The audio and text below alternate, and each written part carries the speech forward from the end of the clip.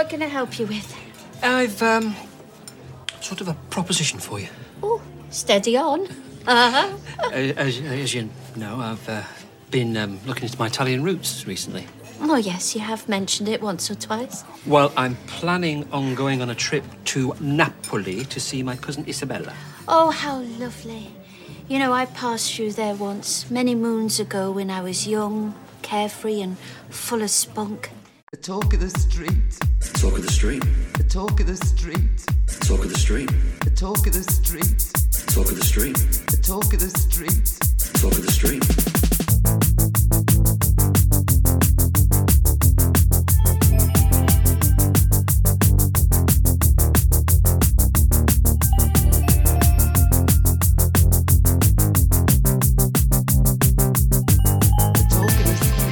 Hello and welcome to episode 248 of The Talk of the Street, an unofficial Coronation Street Catcher podcast that picked the wrong week to take a vacation, or did we? I'm Gavin. And I have just put away the snow village. We're back, bitches. Should have killed us last year. Whatever that means. You've just put away the snow village. It's April. Easter is Sunday. That time of recording. Yeah. In fairness, the snow village makes me happy.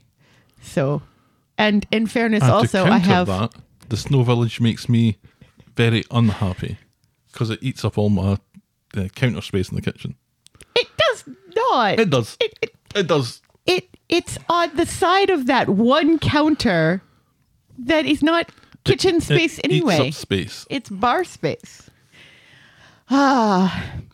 But as long as you're happy with it, right? That's right. See, I'm learning. And the kids love it. But the kids don't love it. They do, but they love Bollocks. it. Listen, but they love it because it means they don't have to dust when they clean the living room. Well, there is that. But my deal with them is that, you know, we keep it up as long as there's snow. And we had quite a bit of snow in March. So, and then we were away. Interesting that you make a deal with them. I made a deal with you. I have a binding contract with you. We'll have paperwork. To love and cherish. And obey. That's not in there. Damn it. So, we're back from vacation. We are. How was your vacation? You're a bit sniffy.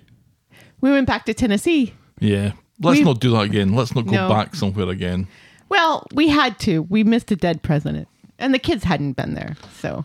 Bad planning on our part last year meant that we skipped the city of Greenville, Tennessee, which is the final resting place of Andrew Johnson. May he rest in hell. Who I think is the 32nd dead president's grave that we have now visited. Right. And that's Tennessee done. Right. The 17th president of the United States. There's a couple other ones.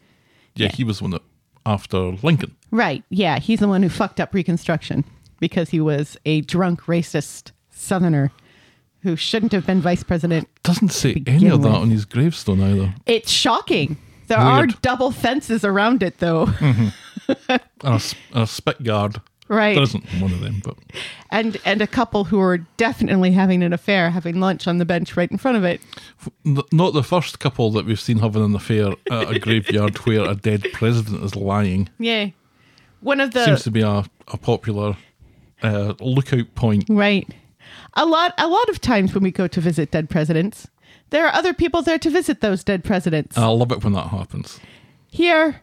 Nobody was there to see the dead president but us. Because when there's somebody else there to see the dead president, I can mosey on up to them and say, do you go to many graves of dead presidents? And they'll go, oh yeah, well, we've been to one or two. In fact, this might be our fifth. What about you? Oh, this is my 17th or whatever it was. 32nd. But it's a 32nd. So yes. We're running out of dead presidents. Yeah. We have to go back to Massachusetts to see the Adamses, and hopefully the church will be open. A twofer in the same place. Every time we've gone, the church has been closed. Mm-hmm. So hopefully this summer, when we drop at least one child off in Connecticut, we'll swing by there. And then we have one in upstate New York. Who's up in upstate New York? In Buffalo? Who we were going to visit this winter, but then a blizzard got in our way. We still need to do Kansas and Eisenhower. Now, we've been to Kansas before. We've been to Walt Disney's hometown in Kansas, but we weren't doing dead presidents when we were in Kansas. Or we forgot there was a dead president in Kansas. I can't remember. We have to go back to Texas because H.W. Bush was ungracious and didn't die before we went to Texas. He died. It was a close one. Almost immediately after we went to Texas. And then we have to go to California to visit Reagan and Nixon. And I will be bringing my Nixon candle to light at the grave of Richard Nixon. And I'm wondering, when we go to California, should I pack him in my suitcase or in my carry-on? And what will TSA think of a wax head of a dead president? So yeah, we have some dead presidents left. Not many. I mean, there are some living ones who... Still talking about this.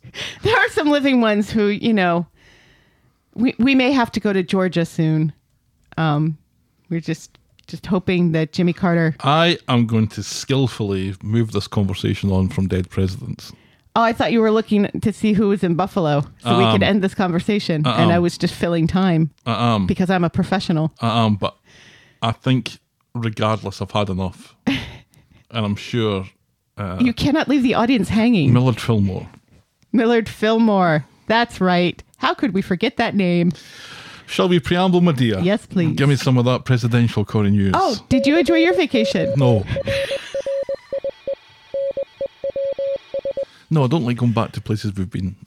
Yeah, we should have done New things. places. We should have done things in Tennessee we hadn't done. Which, in fairness, we did. We went to the Johnny Cash Museum. We hadn't been there before.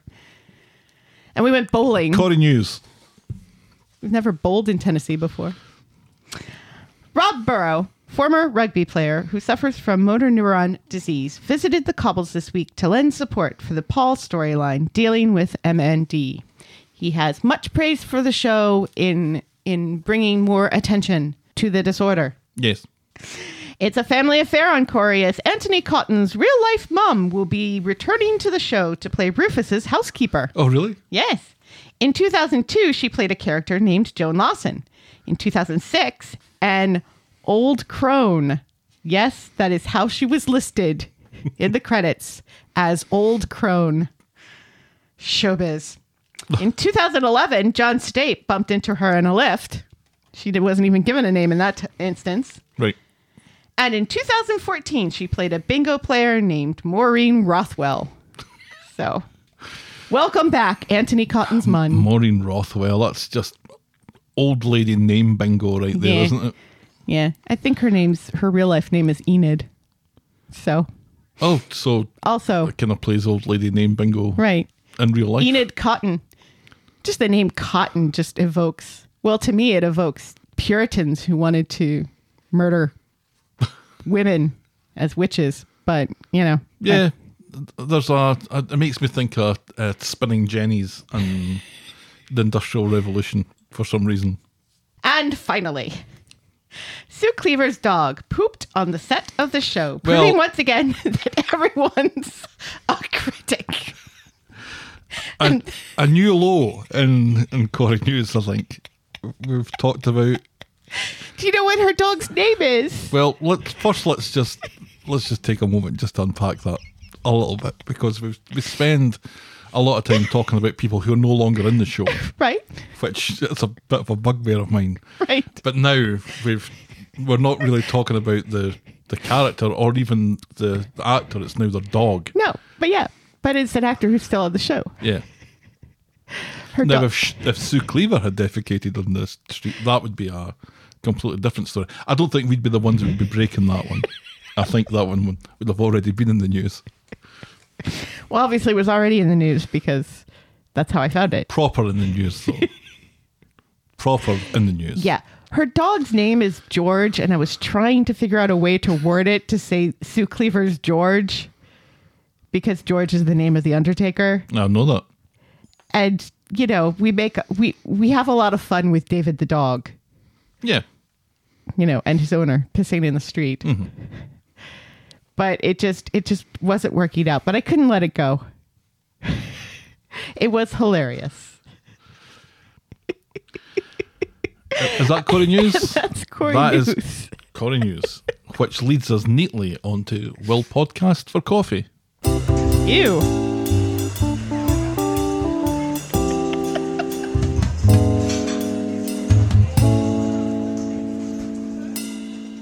Who's taking a shit in your coffee this week? Thanks to Jackie. You. Thanks, Jackie. Thank you, Jackie.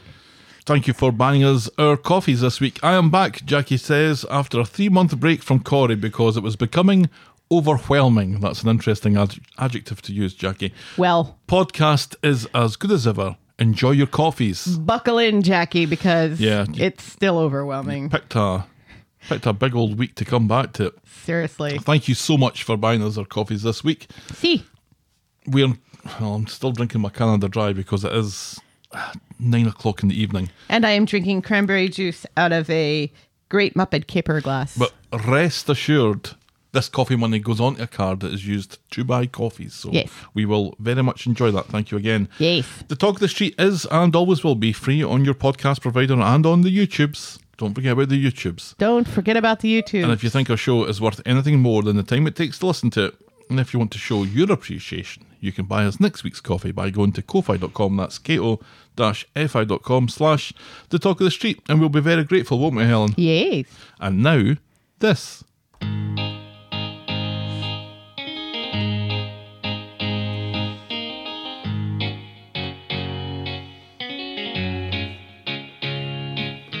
Welcome. Welcome to Last Year Tonight with me, John Oliver. Just enough time to quickly talk about Tinker Time. Oh, what has Craig done now?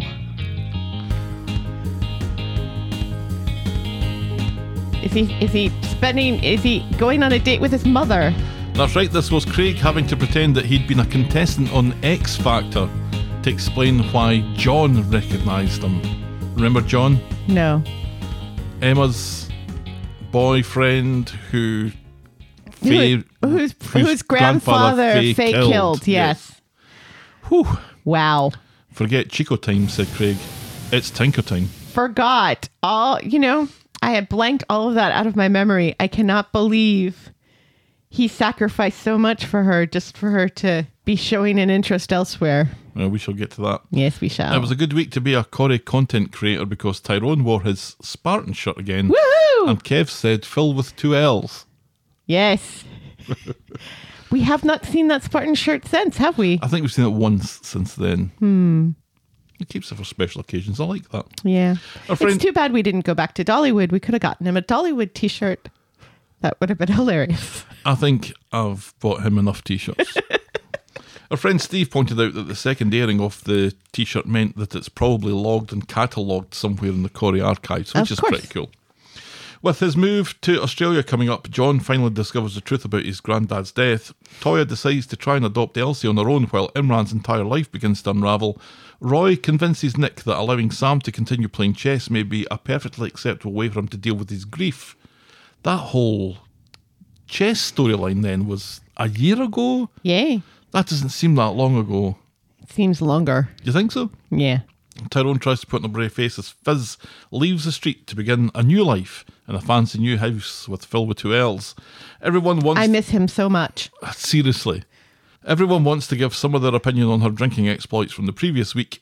Daisy and Daniel's cohabiting bliss is threatened when Nikki arrives with news of a job offer at Weather High. Uh-oh. She's to be a stand-in sex cardigan wearer. And despite Gary and Maria's repeated attempts, Kelly refuses to visit her rapidly declining mother in hospital. Tim's mum still hasn't left, and she still hasn't left. Steve demands identification. Shirley Bassey sues. Our moment of the week was Kelly grieving Laura's death at the hospital. That was a really, really good moment of the week. It really was. And the boring moment of the week was Daisy and Daniel talking about pots. And that was Coronation Street and the Talk of the Street, this time last year. Now, we have an awful lot to get through tonight. So, shall we dive in, my dear? If we must. You are just off the back of watching 4 and a bit hours worth of Coronation Street. How does it feel?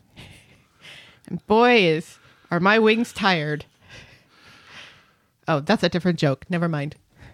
Yeah, you saved it all up to watch 2 weeks worth in one late afternoon / early evening. With an awful lot of traumatic stuff. It was like trying to binge watch Ozark.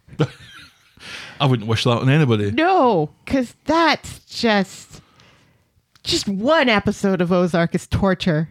Well, at least there were no blue lights No, well, that's true. in Coronation Street. Well, let's talk about it. Not to give them any ideas for the future. Let's talk about the Ryan stuff then, mostly from Monday.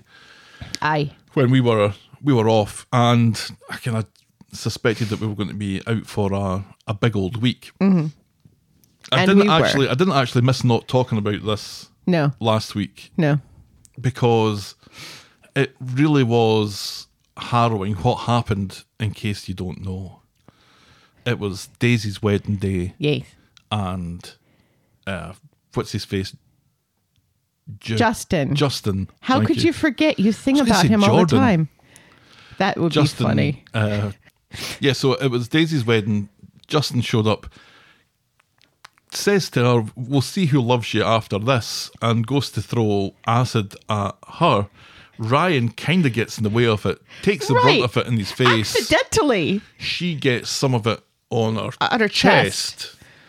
Justin flees, is eventually caught by the police, but the main part of the episode was the immediate aftermath of that acid attack. Right, when they're both in shock. Yeah. And Ryan is screaming in pain. And then Daisy finally kind of crawls to her phone and calls for an ambulance and gets some information about what to do. And then she's actually the hero of this. She does it remarkably well. I know that she was very much hurting herself and in shock herself, but she was the clear head that situation needed by getting Ryan into the shower and reducing the damage that the acid was doing. But what really got me and I knew that this was happening, and I hated the idea of it. Right. Because it's just a horrible thing to happen. It's a horrible thing to happen at the time of night that Coronation Street goes out at. Right. I was not looking forward to it, and I had the fear for it a little bit. Watching it, I think it was harrowing. I think it was disturbing and dark, but I did think they did it very, very well. I have to say, when spoilers first started coming out about who was actually going to be injured in this attack, I was a little disappointed in the show because it felt like it was all Daisy's trauma, and then at the last minute Ryan steps in. But the way it happens, where he's just walking in and just happens to be, in front of Daisy. It's not like no idea what he's doing. Right. This isn't Addy jumping in front of the bullet. No, this is not the White Knight. This is an accident. This is Goofus, just happening to be in the wrong place at the wrong time. And then Daisy is given this opportunity to be the hero, to be the one who, even though she is hurting, drags Ryan to the shower and gets him in the shower, and then finds the scissors and cuts his clothes off, to reduce the damage and everything. And she saves him more than him saving her. Yeah, and he recognizes that as well when he's later in hospital. Right. And he says to her, "I have you to thank for an awful lot of this, because you did this with no regard to the damage that you could have done to yourself by doing it." Yeah, because she could have been harmed by cutting the clothes off and everything. So I thought, as much as I have hated the storyline all the way through, and still hate it, especially on top of other things which we will talk about later, and it just seems like trauma overload on the show. Yep. I thought it was handled well. I wish it was the only trauma storyline we were dealing with at the time, and it wasn't right after another trauma storyline, which was right after another trauma storyline. Agreed. But for what it's worth, it was done well. They had those little flourishes that they like to put in for special episodes, big episodes, where there's like a dream sequence and there's kind of haziness. Yeah, but I hated that. Of that course, was awful. That was so bad. But that haziness kind of came into good use when, after the attack, and Ryan screams. I can't describe how chilling they were. it was awful to listen to. It was, you're kind of closing your eyes. You're not seeing anything, No. but because the screams are so intense and so believable. But anytime the camera is on him, it's out of focus. Yeah. And it's fleeting. Right. So you don't really see what damage has been done. You see him Right. with lots of bandages on the side of his face later on, and he Right. is having what you would imagine is kind of post-traumatic stress disorder stuff. Right. And anxiety, and doesn't want to see what And shock. what he looks like. Yeah. Alia looks like she's going to be by his side, which is nice. Yes.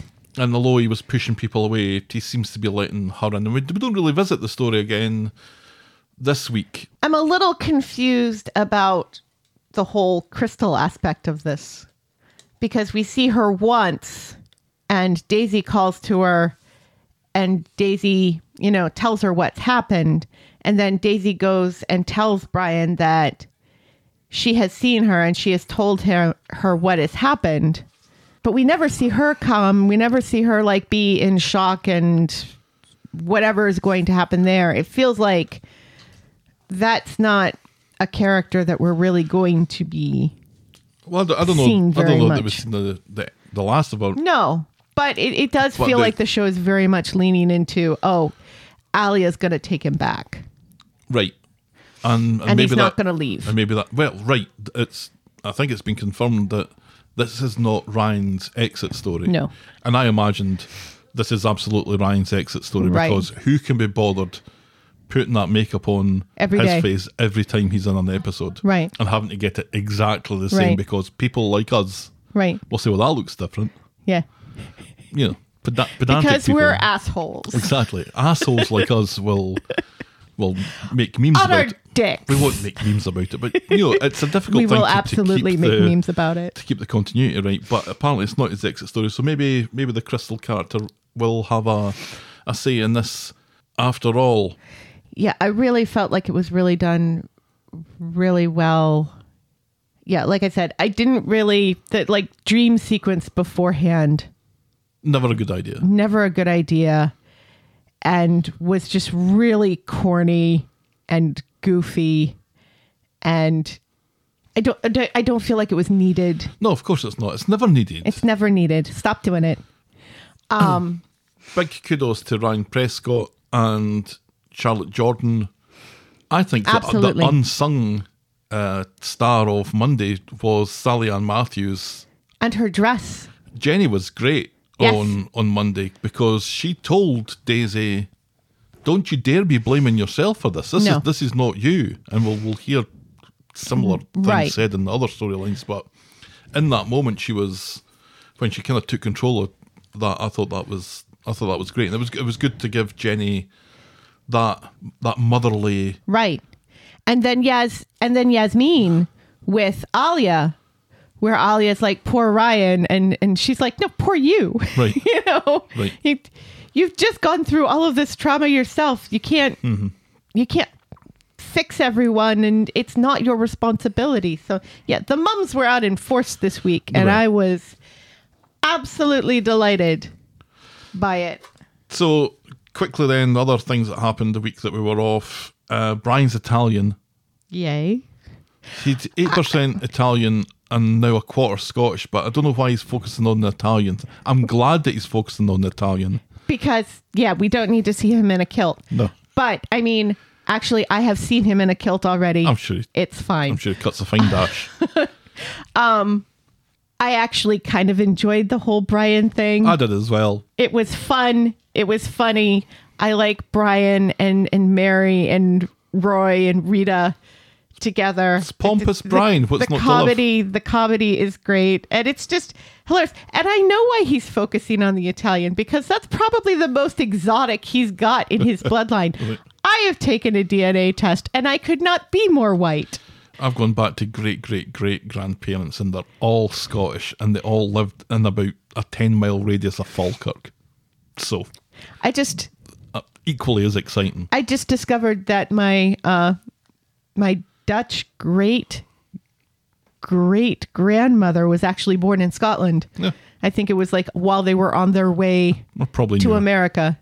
But still, you know, Could not be more white. So long as Brian isn't swinging over the border governors and beating projectile vomiting on them, Right. I'm okay with Brian being pompous in a storyline. Right. And I quite enjoyed that as well. Yeah, it was fun. The whole coffee taste test was hilarious. Right, and there's plenty more of that. Well, there's some more of that this week. Right, because his Italian cousin is coming to visit and will probably be Well, we'll get to that. a scammer or something. We'll see. We had Paul working at the law office briefly, which was just a way for Paul to find something out this week. It wasn't very good. He was dropping things. He's still having problems with his hand, but he has appointments with consultants that are coming up in this week's storylines that we'll talk about. Right, yeah, and he got this job in the law office because Dee Dee felt sorry for him and knew that he needed to make money.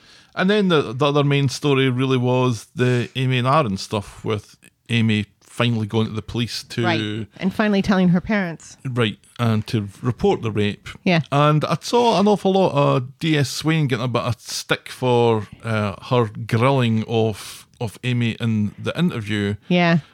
And while I agree that it's kind of difficult to watch that, Yeah. because she wasn't hugely sympathetic, but she was doing, I think, what her job probably needs her to do.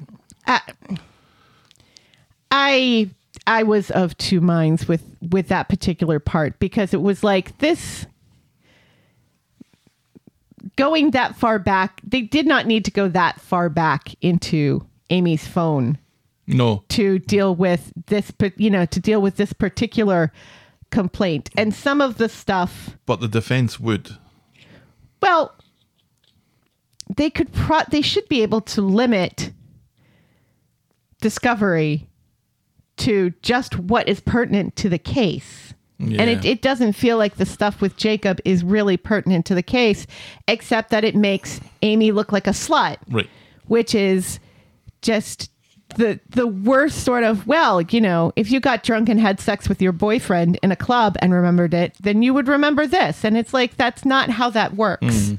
It was always going to be he said, she said, and it was going to be very difficult to get a conviction. Right, especially since she waited so long. Right. But I mean, this is why women wait so long or never report at all, because this is, it's still very much a broken system on this side of the ocean as well. So going into it, Aaron's been released without charge. Yeah. The case is essentially dead. Right. Steve and Tracy know about it, and Amy has asked them not to make a big deal about it. Right. And that's pretty much... Because she doesn't want other people on the street to know. Yeah. So that's... Oh, and Summer knows. Because Summer finding out that they slept with one another was the thing that finally broke Amy into telling her parents. And Summer came very close to not believing Amy. But then she did believe... And then quickly did. And I was like, thank God for that, because Summer's got enough going against her without bringing this into it. Right. I was really intrigued by that, because the way some of the conversations and interviews were going about this storyline, it seemed like it was the young crew who were going to be divided as far as what happened to Amy. And it feels like it's actually their parents that are going to be divided. And that, to me, is a little bit more interesting.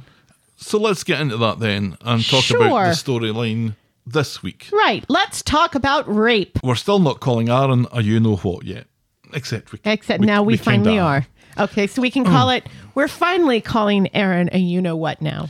On Monday, early morning, and Tracy wants to protest Amy's position, and Amy wants to drop it, and Steve wants to do what Amy wants, but it's too late, because Tracy's already postered the street urging people to take rape seriously and defund the police, probably. Yes. Who would poster their own house, says Tracy.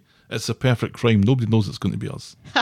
Later, Steve and Tyrone are talking about the posters, and Tyrone approves, reckoning he'd kill anyone who'd do that to Hope or Ruby. Meanwhile, at the garage, Aaron is less of a fan and rips the posters down from the shutters, which isn't suspicious at all.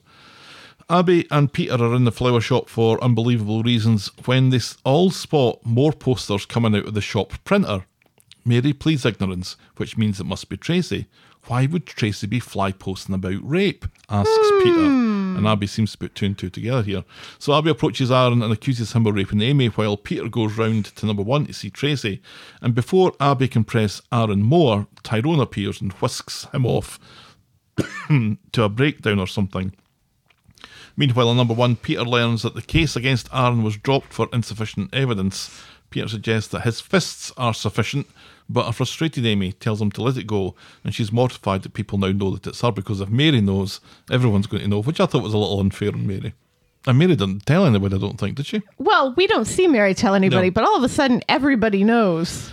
Tracy goes off to sort it.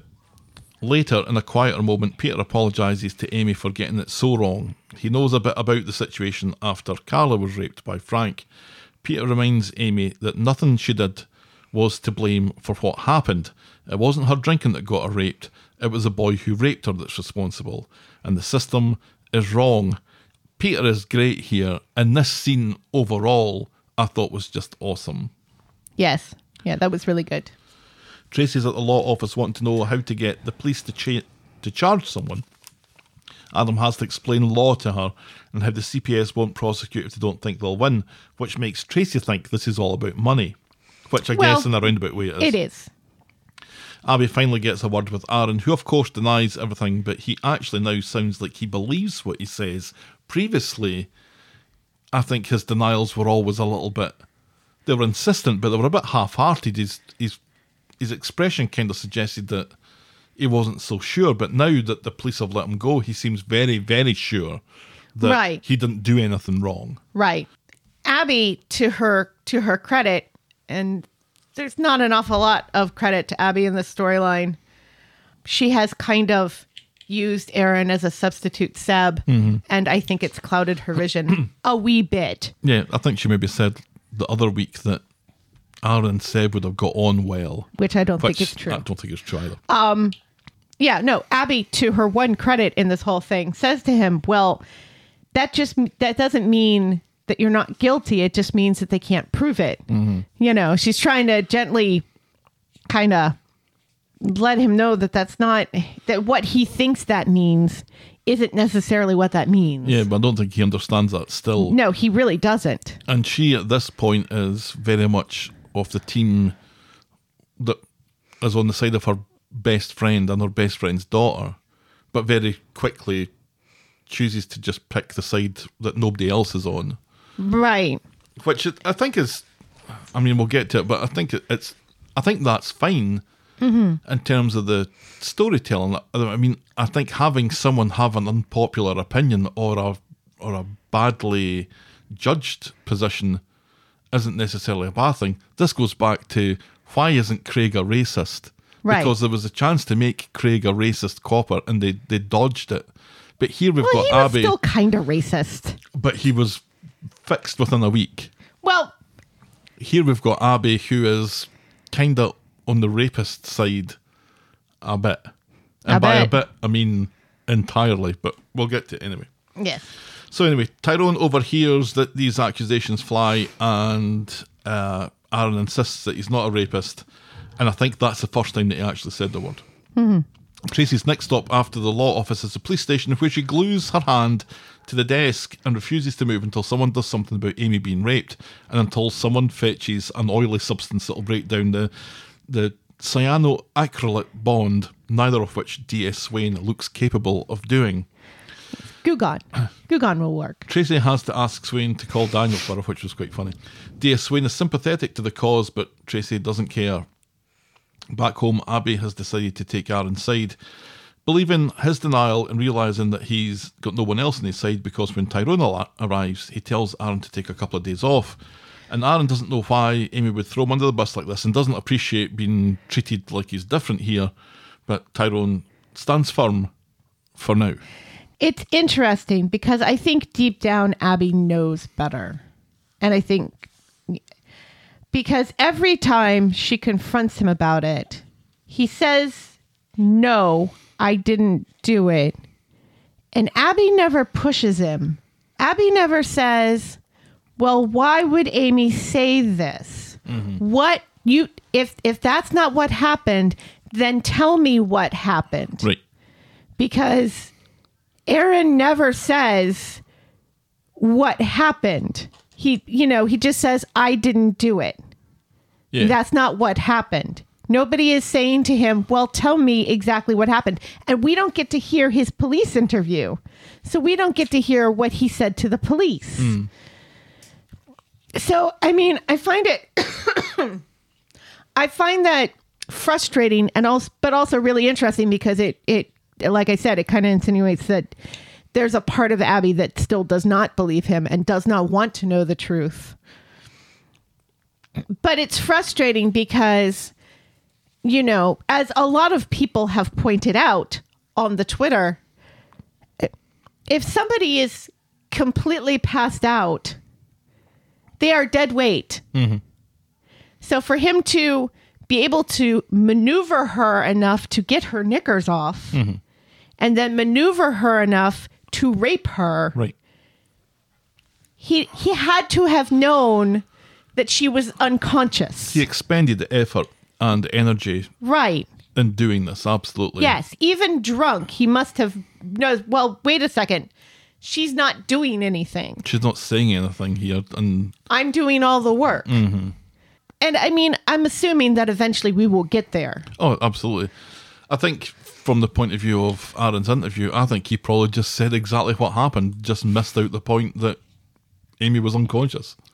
Which gives people the opportunity to say things online like, oh, well, he was really drunk too, so he probably didn't notice that she was unconscious. Yeah, it's a strange position to take, a strange hill to die on, that someone who is drunk when raping somebody is somehow admonished of any responsibility for what they do because they're drunk. Because that doesn't work if you're drink driving. Right, yeah. If you're drunk driving and you hit and kill someone, you don't say, still go to jail. What do you expect? I was I'm drunk. Fucking pissed when I'm driving that car. You expect me to drive well? Of course I'm going to crash it. And yet, when it comes to rape, it's I sense a little bit of denial here, because I think a lot of people are, or maybe not a lot of people, but some people certainly are. If that means that Amy was raped, then what does that mean for me? Right. I think there are a lot of people that are like, well, if that was rape, then I have been raped. Or if that is rape, I have raped someone. I have raped someone. Mm-hmm. And, I think that is not something that an awful lot of people want to be confronted with, especially from a soap opera.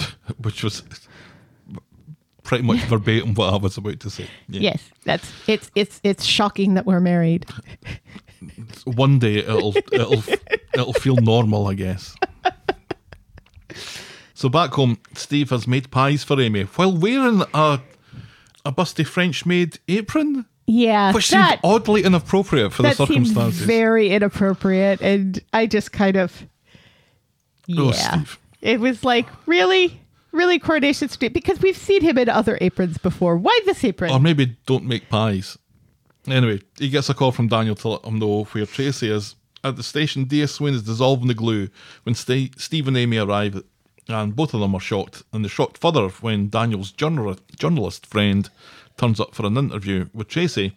Amy just wants them to leave it, and she rushes off, upset. In the pub later, Peter and Tyrone meet up. Peter doesn't really want to talk about it, but mentions that he'll restrain himself from battering Aaron, which Tyrone takes as an admission from Amy that it really did happen. Back home, Steve and Tracy chat about how upset Amy was about all this. They hate seeing her this way, and Tracy just wanted to do something to make her feel less down. And this is interrupted when the journal turns up looking for that interview. Steve tells her to fuck off, and Amy overhears all of this and kind of overhears all the bother that this is causing and the distress that it's causing for Steve and Tracy. Mm-hmm. And she's obviously uncomfortable by all this. So sorry, I don't mean to interrupt you, but I just thought of something that happened that I thought was really interesting and that we didn't talk about earlier in the storyline. The conversation Steve and Tyrone have. Tyrone is in this story an awful lot. Mm. And I understand he's kind of Aaron's boss, so it kind of makes sense. But still, when the flyers are, the first day that the flyers are up, Tyrone and Steve have a very interesting conversation about them. And Tyrone says something about, well, I have a daughter. Yeah, I have daughters. I mentioned all this. You did you? Yeah, you were on your phone at the time. Was I? No. Yes. Well, you mentioned it, but the fact that Steve then has to say to him, who said anything about daughters? Did you mention that? I don't think you did. No, but Tyrone said that he would kill whoever it was. Right. Yeah, but the interesting part of that conversation wasn't that part. It was Steve saying to him, where does it say anything about daughters on this flyer? Which, was interesting to me because it's kind of the show acknowledging that it's not just daughters who get raped. True. And, especially, well, I guess not everybody knows that David has been raped. No. I think we've established that not everybody knows that. But, or Paul, for that matter. We've had 2 rape stories right before this that both involved men. And I just thought that was I kind of wished that was explored a little bit more. But I was glad that it was at least mentioned, the whole, it's not just about daughters sort of thing. And also the whole, you shouldn't have to have a daughter to care about this. Right. So Amy's overheard the kerfuffle in the house and she decides that she's going to change her tune. She says to Steve and Tracy that she's had a think about it and maybe she got it wrong and maybe she wasn't raped after all. It was just a mistake and mistakes are something that she can cope with.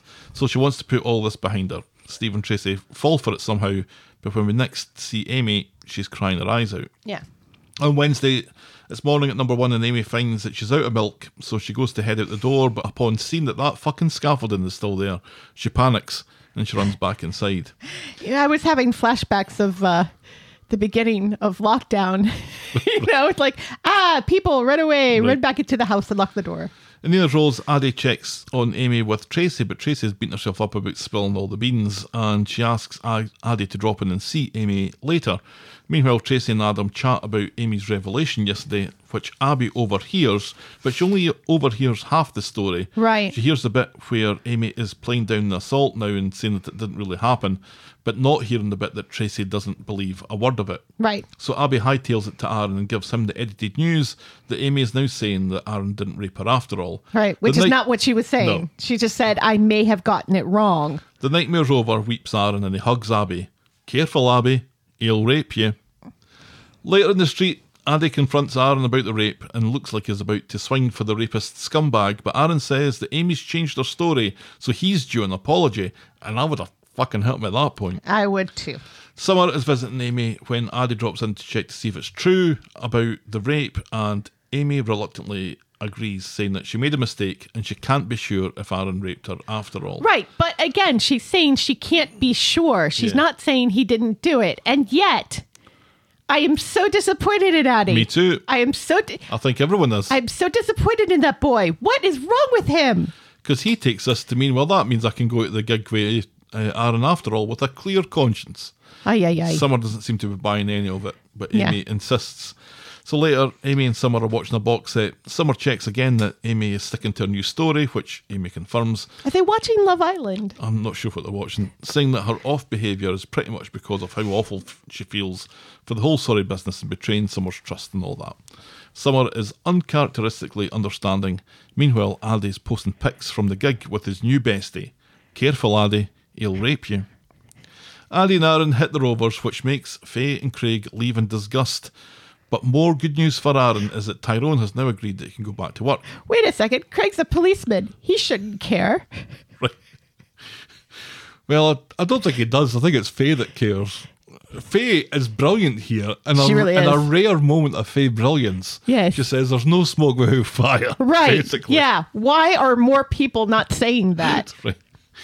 More good news for Aaron is that Tyrone has now agreed that he can go back to work. Meanwhile, Amy is sleeping on the couch at number 1 and has a nightmare about the rape. Yes. Remembering exactly what happened. On Friday, at number 1, Tracy is worried about Amy and wants to spend some time with her over a curry and a movie. Amy reluctantly agrees and challenges herself to go out and pick up the curry herself, which I thought good for her. Yes, good for her. But later, I think Amy's been doing a shite in speed dial toilets or something, because when she comes out of somewhere, right, she sees Aaron ordering his takeaway and she panics and hurries upstairs and leaves unseen. So Amy gets home later with no curry but chips instead. She claims that speed dial was too busy. As she's plating it up, though, Alia rings the bell and hands over Amy's order that she didn't pick up. Tracy snatches it off her and closes the door in Alia's face. A woman who was blown up and stabbed a mere month and a half ago. And Alia's like, "You're welcome." Tracy goes back to the living room and asks, "What's going on here? How come you lied about the curry?" Amy admits she was in speed dial, but nothing happened. She just got confused. Shit happens. Tracy doesn't buy any of this, but Amy snaps at her to leave it the fuck alone. Yeah. And that's as far as we get with that this week. I mean, in the end, it will all out, hopefully. It will all out. Hopefully. Amy is not a character who is going to let this go. She is a woman of action. She's much like the upskirting thing. She's not going to sit back and let this carry on the way that this is going. She's a different character than she was in the upskirting. As she points out multiple times in this storyline, you know, this is the first time she let her guard down since the whole drugging thing. Yeah, she was the person who keep everyone else safe. Right, and watch everybody else's drinks and everything. And it's really heartbreaking because at one point, I think it's Tracy who says, "Do you think he might have drugged your drink?" And Amy says, "No. And I know because I know what that feels like. Yeah. I've been there before." That was chilling. Absolutely. You know, and she's mad at herself that she allowed this to happen. Yep. After the date rape drug. And mad at Aaron because he was a mate and should have been a safe person to be with. Yep. And it turns out he was not a safe person to be with. And it feels like this storyline is really bringing up an awful lot. There's the fact that the system is broken when it comes to rape. Completely and utterly broken. And women are really not protected. Not just women. People who are raped are not protected by the system. Right. It's bringing interesting aspects of alcohol use and abuse because, you know, Aaron keeps saying, "You know me, you know what I'm like." You know, he's saying to Summer, "Look at our relationship and how long it took me to be willing to have sex with you and everything. And you know, I'm not like that." And it's like, well, this was different because first of all, you are no longer a virgin. And second of all, you were drinking and you become a different person sometimes.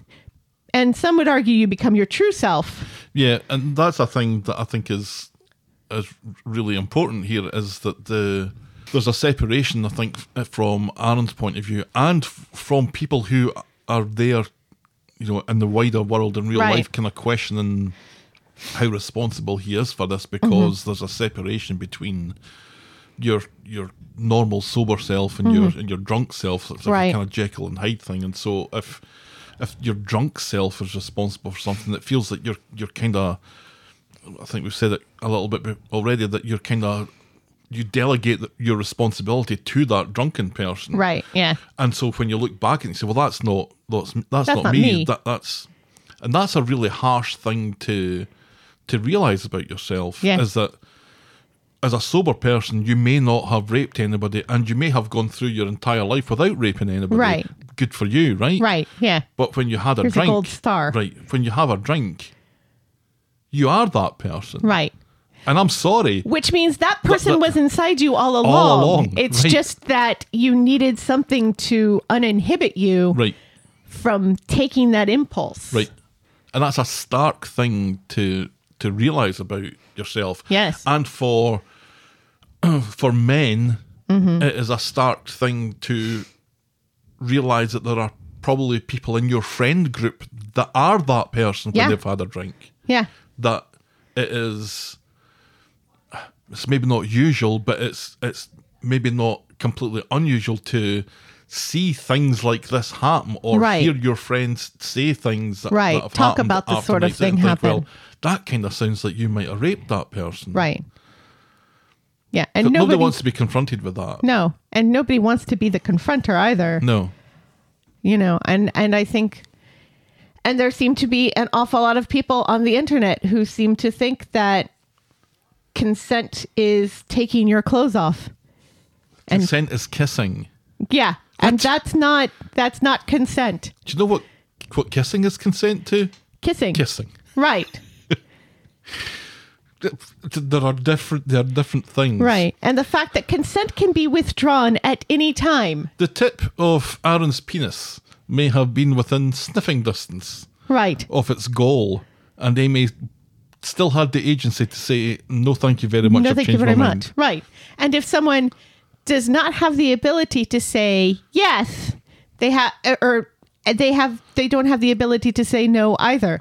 So, somebody has to verbally say yes or no. And there's lots of people who are like, well, nobody's ever said yes to me, and I've never raped anyone. Are you sure about that? Right. I've never asked anyone, is this okay? Well, maybe you should. Yeah. Maybe you should. If someone has passed out and you're making them a cup of tea, you don't continue to pour the tea down their throat when they're unconscious. Correct. The same goes for your penis. Maybe even more so. Yes. Let's move on then to our next story, which is Craig's jumper. Oh, good. A cheery one. On Monday, Tim is keen to see Miley again, so has a word with Faye about inviting them round, and she'd like Craig to be there for some reason. But the chat that Faye has with Craig's in front of Beth and Kirk, and thanks to Craig, who insists it'll be fine, he ends up inviting them along too, unbeknownst to Faye. Now, even before all of this happens, there's a conversation that Beth and Kirk have with one another, calling themselves Miley's grandparents. If I was dating someone not engaged and not married to them, and their parents started calling themselves my children's grandparents, Yeah. I would take issue with that. What is going on here? I don't think you would take issue with it. I think you would run a mile. Yes. It's so weird. And nobody calls them on it. Not one person. Is this normal? No. Is this something that happens in the United Kingdom where I think it's you Beth call normal. Where you call your child's boyfriend or girlfriend's children your grandchildren? No, I think if they got married, you'd probably start to think about it, but not now. Right. No. Or if they were in like a long-term living situation.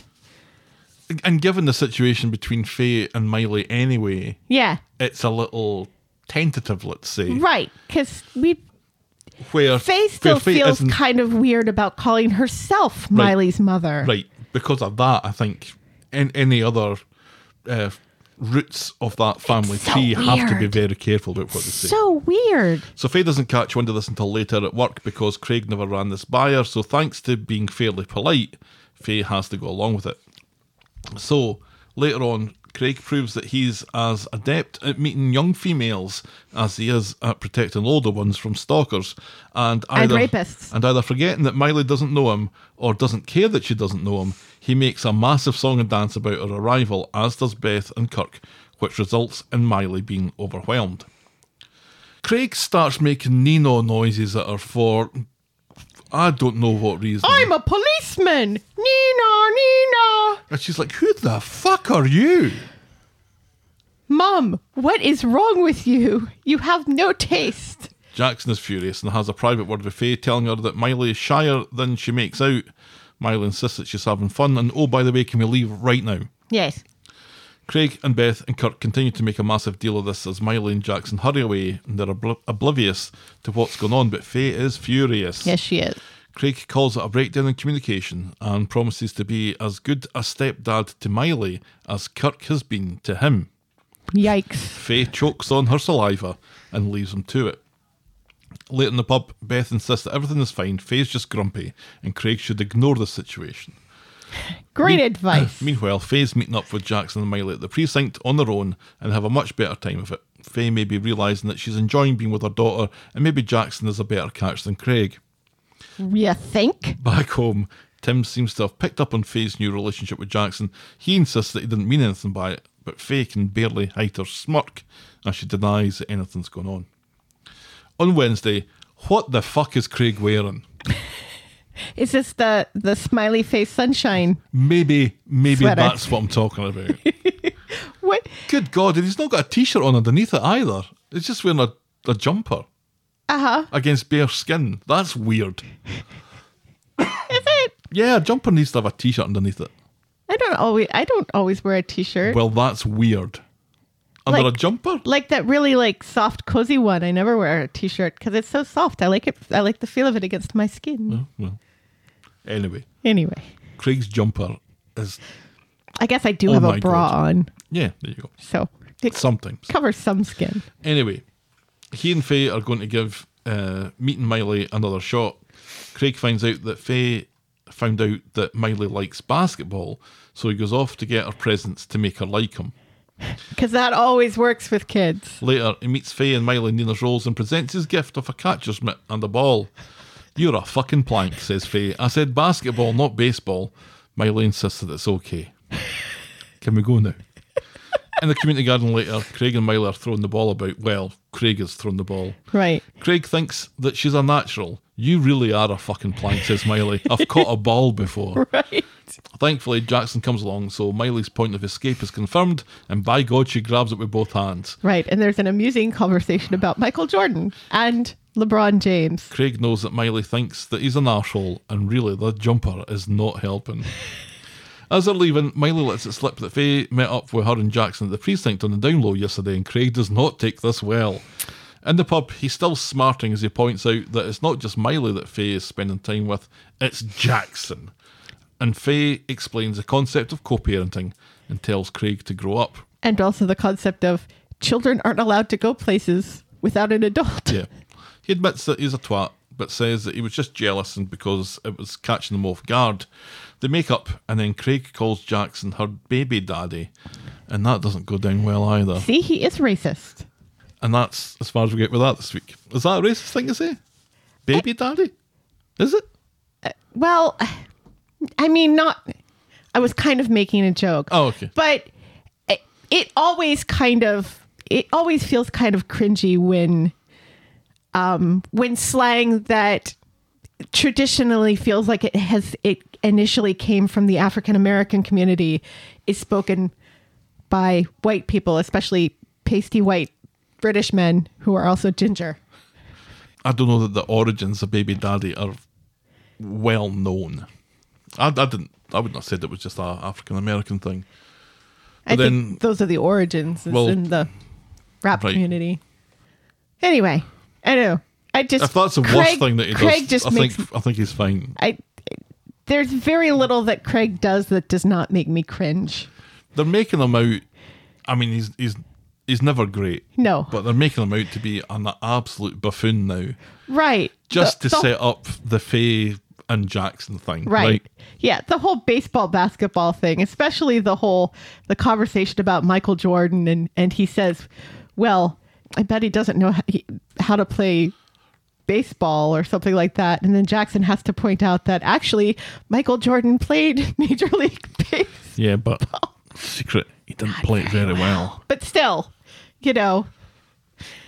Oh, I was going to say, and they were talking about, Michael Jordan and LeBron James both being actors and both being good actors. But I think that is a conversation that happened in something else I was listening to today. No, it was mentioned that they were both movie stars. Right.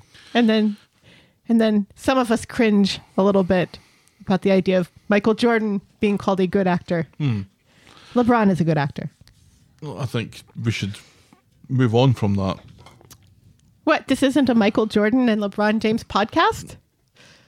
I don't think either of them are any good at acting. Oh, LeBron was great in that movie, in that Amy Schumer movie. No, he wasn't. He was great in Trainwreck. No, he wasn't. He really wasn't. He was. For an actor, he's a very good basketball player.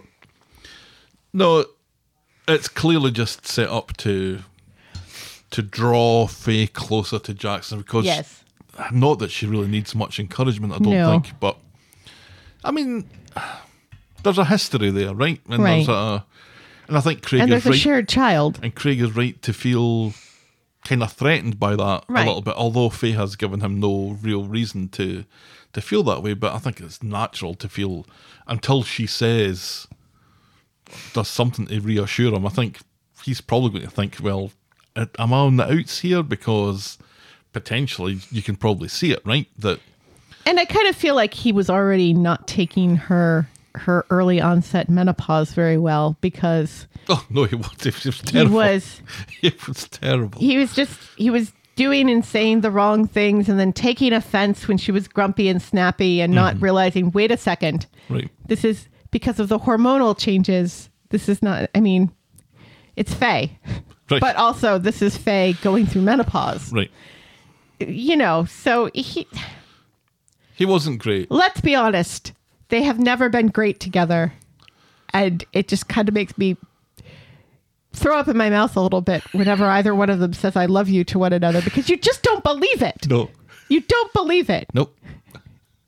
It make sense. And I'm sorry, but there's nothing that you can do to make that work. No. There's nothing you can do to make No. that work. So I think it's wise to I'm not saying be that throwing Faye into the arms of Jackson. either one of them are unlovable characters. No. But them together loving each other, Right. on no level does that work. There is somebody out there for both of them. Right. For Faye, it's probably Jackson. Yes. For Craig, it's probably... But there will be somebody there. James. He's Sure. not on the show anymore, but Why not? There'll be somebody for him. But this together doesn't work. Has Faye ever learned to drive a car? I don't know. Because all I think that Craig was good for was trying to get her off from killing that old man. Right. Yeah. And even then he wasn't very good at it. No. No. All right. Anyway. Moving on. Our next storyline tonight is Tim's mum about the house.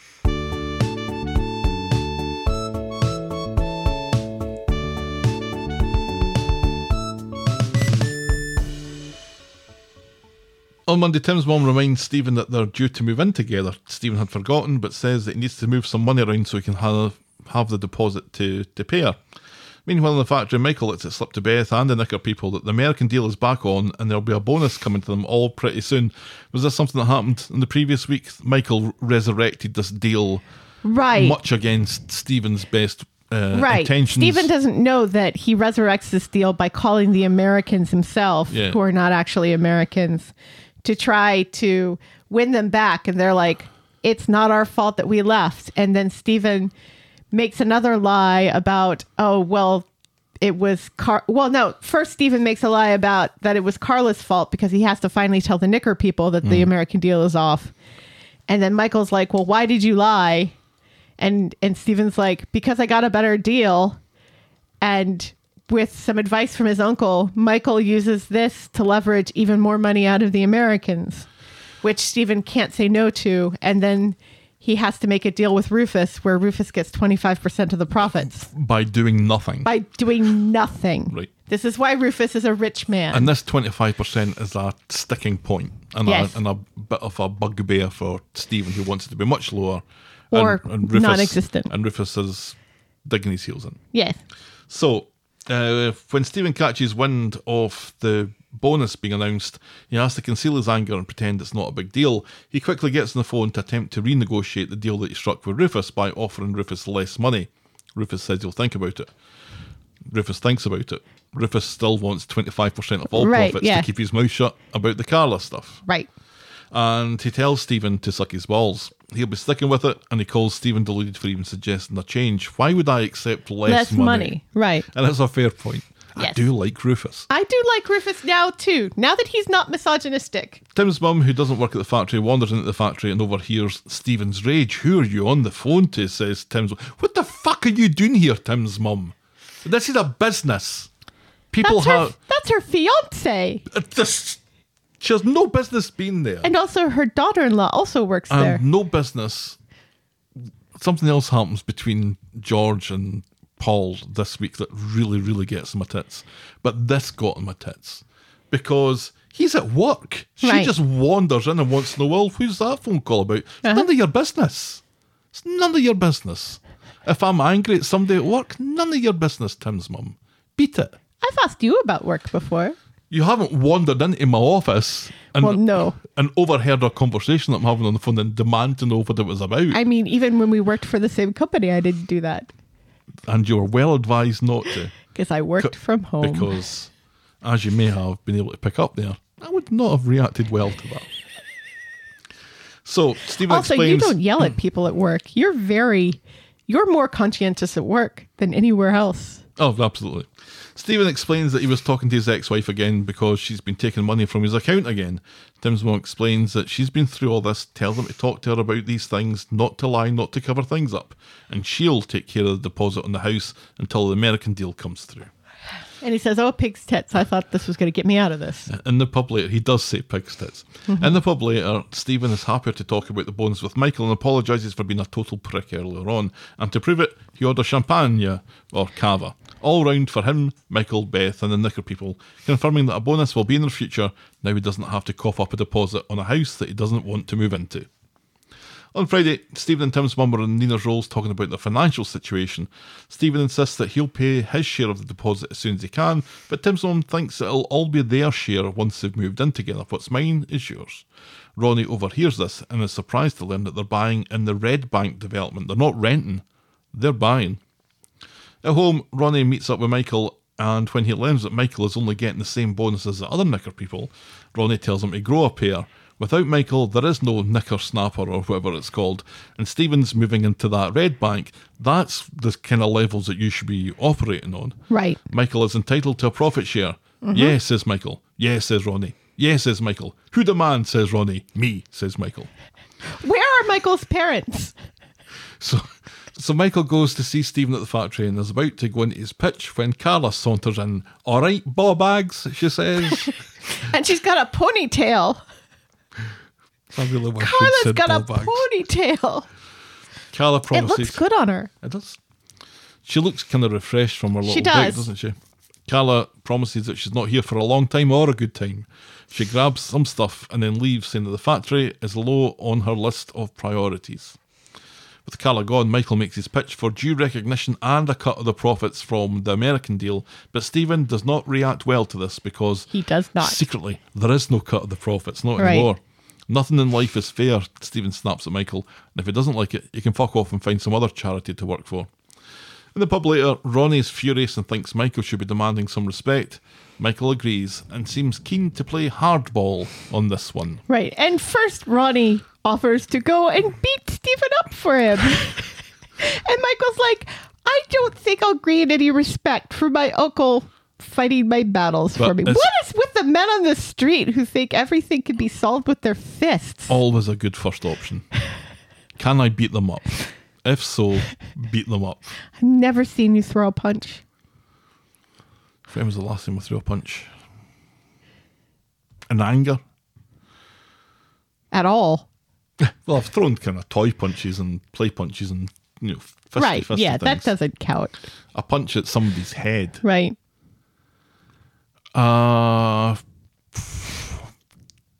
When I was 16, maybe. I think that's maybe the last time I threw a punch at somebody's head. I missed. I think I was in my 20s. Oh, good for you. Yeah. Did you miss? No. I never miss. 2 hits, you hitting them hitting the floor. Yeah. Oh, well done. How did your sister react? I don't know if it counts if it's a sibling. Siblings fight, don't they? Yeah, they don't punch. Well, what do they do then? Usually. Just a boot to the pie? Is that what it is? Knife fights. Knife fights. Yeah, because that's... punching's worse than the knife fight, surely. Pulling hair. What's up with women and pulling the hair? It hurts. Duh. Got to take my earrings out. So, shake the gloves off. Right. So, Michael seems to be getting close to... Finding out the truth. Right. Which means that there are a few people that are kind of circling this that are at risk. Right. I don't know if Audrey's still at risk. No, because he's already put that second mortgage on the house or whatever. And for all the time that he was worried that this was going to come back to bite him in the ass when he was still in Dodge, he's still in Dodge. Right. Yeah. It almost came up, but he was able to. But fortunately, they had that conversation. She said she was going to do it in front of him. Yeah. She always says in front of him. Right. So he was able to talk his way out of it. Right. Eventually, he's not going to be able to talk his way out of these things. Or one time, he's not going to be in the room when the conversation's happening. Right. So I think Audrey's safe for now. Tim's mum. Yeah. I don't know. It feels like, and I mean, I know he has been drugging Carla, which pisses me off no end, but it kind of feels like if he kills a woman, he stops being funny. Right. No offense, men. He crosses a line when he kills a woman. He crosses a line when he kills a woman. Yeah. So I think the women are safe for now. I kind of agree. I think that Tim's mum is at more risk than Audrey. I think there is some risk there, but I think it's still pretty low. Right. Michael, I think is going to have a job killing Michael because Michael is young and fit. Leo was young and fit. Yeah, but gravity killed him more than anything else. It's true. I think Michael is also at risk, but I think Michael is also at risk of being the person who solves all this. Absolutely. Rufus is a dead man walking. Rufus shouldn't be starting to read any long books. No. Or buying any green bananas. No. I don't think. I'm still enjoying this. I think Stephen's level of being pathetic is almost charming as he goes round about killing people. It would be if, he got caught, but I'm more mad at everybody else on the show that he hasn't been caught yet because he is so pathetic. And I'm so mad that car trunk thing hasn't floated up yet. Right. What is going on? That canal was not that deep. Chekhov's roof rack. I don't know. It feels like it's just been gone on for so long, and that people. Oh, that's because it has. And people have kind of forgotten about poor Leo. Yep. Because he barely comes up in conversation anymore. Never comes up in conversation. Jenny never mentions him or Teddy. Nope. Poor guys. Both of them. And remember, Teddy was in contact with the police. Yes. And nothing. Right. And the police haven't said, gee, we haven't heard from that guy in a while. I hope he's okay. Then again, if the show has done anything, it has shone a light on the incompetence of His Majesty's police force. Oh, well done. Thank you. Defund Weatherfield Police. Defund the royal family. And I'm happy to see Carla back, and I'm happy to see Carla saying, you know what? I don't care about this anymore. Right. I'm out here, ball bags. Yeah. Yeah, that was nice. Because you could see it on Stephen's face. Yeah, I'm going to have to buy more LSD. The panic on his face when she first walks in. And then she's just like, fuck y'all. She just came in for a whole punch and just left. Right. And it's so... And then he there's this moment of relief, but then there's also kind of a moment of, well, wait a second. If you don't want it, why do I still want it? Right. Why am I here again? Why am I here again? I should be panicking and leaving the country because I murdered 2 men and stole money from my mother and drugged my boss. And drugged you as well. Right. I'm kind of what I'm doing with Tim's mum is not exactly whiter than white either. Right. And this is the thing, he's standing over Michael, yelling at him, saying, do you think I want to be here? Well, leave. There we go. You had the money to leave. Get out of there and start somewhere else. Our next storyline tonight is Il Sogno del Cecchino. Sniper's Dream. On Monday, Brian is down in the dumps because last week he went overboard pretending to be an Italian rather than a Scotsman. To make up for his being rude, he buys Mary some we are flowers, grateful that he's and not acting to like a repay, Scotsman. Mary buys him some flowers back, and it all gets rather confusing. Brian, because they keep swapping flowers, and they're not even good flowers. They're like gladioli. Brian and Mary are toying around their feelings for each other when Brian gets a notification from a DNA ancestor place and his Italian cousin, Isabella, gets in touch, and this sets him off again. Privately, in the pub later, Mary tells Roy how worried she is that Brian has been taken for a ride by this Isabella, who could be a big hairy mafioso con man for all anyone knows. Or a con woman. Indeed. Because she's Italian. On Wednesday, Rita and Audrey bump into Brian in Nina's Rolls. He's on his phone looking up flights to Napoli to meet his new cousin, Isabella. His carbon footprint is going to be the size of his head, he says. Sniper's dream. The ladies are accusing him of getting far too ahead of himself as she hasn't even invited him. Right, yeah. She hasn't even emailed him back yet. He asks Rita to look after the cabin when he's gone. She tells him to bolt, so Brian thinks of asking Mary.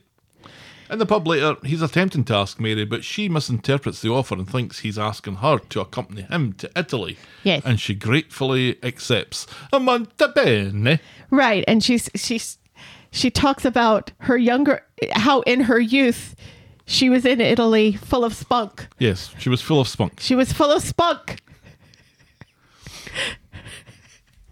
Guess what this episode's title is? Guess what all the Ofcom complaints are going to be about this week?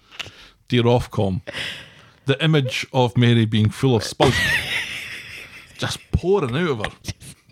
Pouring out of her. Everything. Oh, we didn't mention it. It's like a fondue. We didn't mention it about it last week, but last week there was this really funny scene where Brian shows up at Mary's and she's talking about... It sounds like she's talking about him coming round later for sex. Right. But instead, it's for board games. Yes. And that was really delightful too. I like how this relationship is forming because you couldn't have a more ideal pair to put together than Mary and Brian. They tolerate each other really well for their both their set of idiosyncrasies. Because Mary can be an annoying asshole as much as Brian can be. Yes. So I think they kind of offset each other a little bit. Whereas Kathy always seemed to me to be far more down to earth. Absolutely. Than what would normally tolerate a Brian. She could be kind of airy-fairy about stuff, but there's a difference between that and being Mary. Right. Mary's something completely different. I'm just happy that we're back to acknowledging that Mary is a fully sexual woman, but we seem and not just an asexual caricature. We seem to be treating them though like a kind of Sam and Diane type thing, where there's the raw chemistry between the two of them, but nothing's coming off it. Like Sam and Diane from TV's Cheers. I'm just trying to imagine them in Cheers. And just Brian and not Norm, but the other guy. Cliff. And just Brian Hey, Normie. Brian and Cliff trying to out intelligent one another when neither one of them knows anything. Right. Carla would kill both of them. Yes, and so would Carla. Yes. So Brian is happy to play along with this misunderstanding, and the two of them are making tentative plans for their trip when Brian gets a message from Isabella telling him that her flat is underwater or something, so she's going to come to Manchester to meet him. Oh, pig's tits, says Mary, who was quite looking forward to a trip to Italy. To become full of spunk again. Later in the pub, once Rita's joined them, she remarks that Brian was going to ask Mary to look after the cabin. Brian explains that once Mary mentioned accompanying him, he was rather taken by the idea, so for a change, a misunderstanding doesn't cause anyone any harm. At least no one will get the wrong idea now, says Mary. Yes, quite, says Brian. Mm-hmm. And that's as far as we get with that. Yes. Yeah, this is the fun storyline that people complain about doesn't exist anymore. And now that it exists, people complain about it. Yeah. Yeah. I like this. I do too. I am surprised that we're week 2 of this storyline. Right. That does surprise me, but I'm perfectly happy with it. Yes, me too. And we're going to go to week 3 of it. This is going to be a longer storyline by the looks of things. We're going to meet Isabella, hopefully. Right. And then... Yeah, this was a breath of fresh air that was much needed. Yeah. In between, all the trauma porn. Yeah. I could do with more storylines like this. Yes.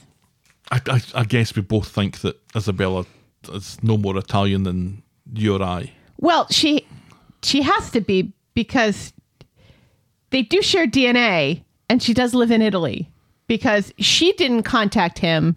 It was the family. It was the Ancestry.com that put them together. I think it's possible to swindle that. Well, why would you just randomly To rip somebody pick off. Brian? Anybody. You're picking anybody who bites. Right. But you can't really fake DNA. No, but I'm sure you can swindle the ancestry system. I'm sure you could be a con woman and make this work Somehow. for you. Or she could really be distantly related to him and also swindle him. Right. It could be, this has fallen into her lap.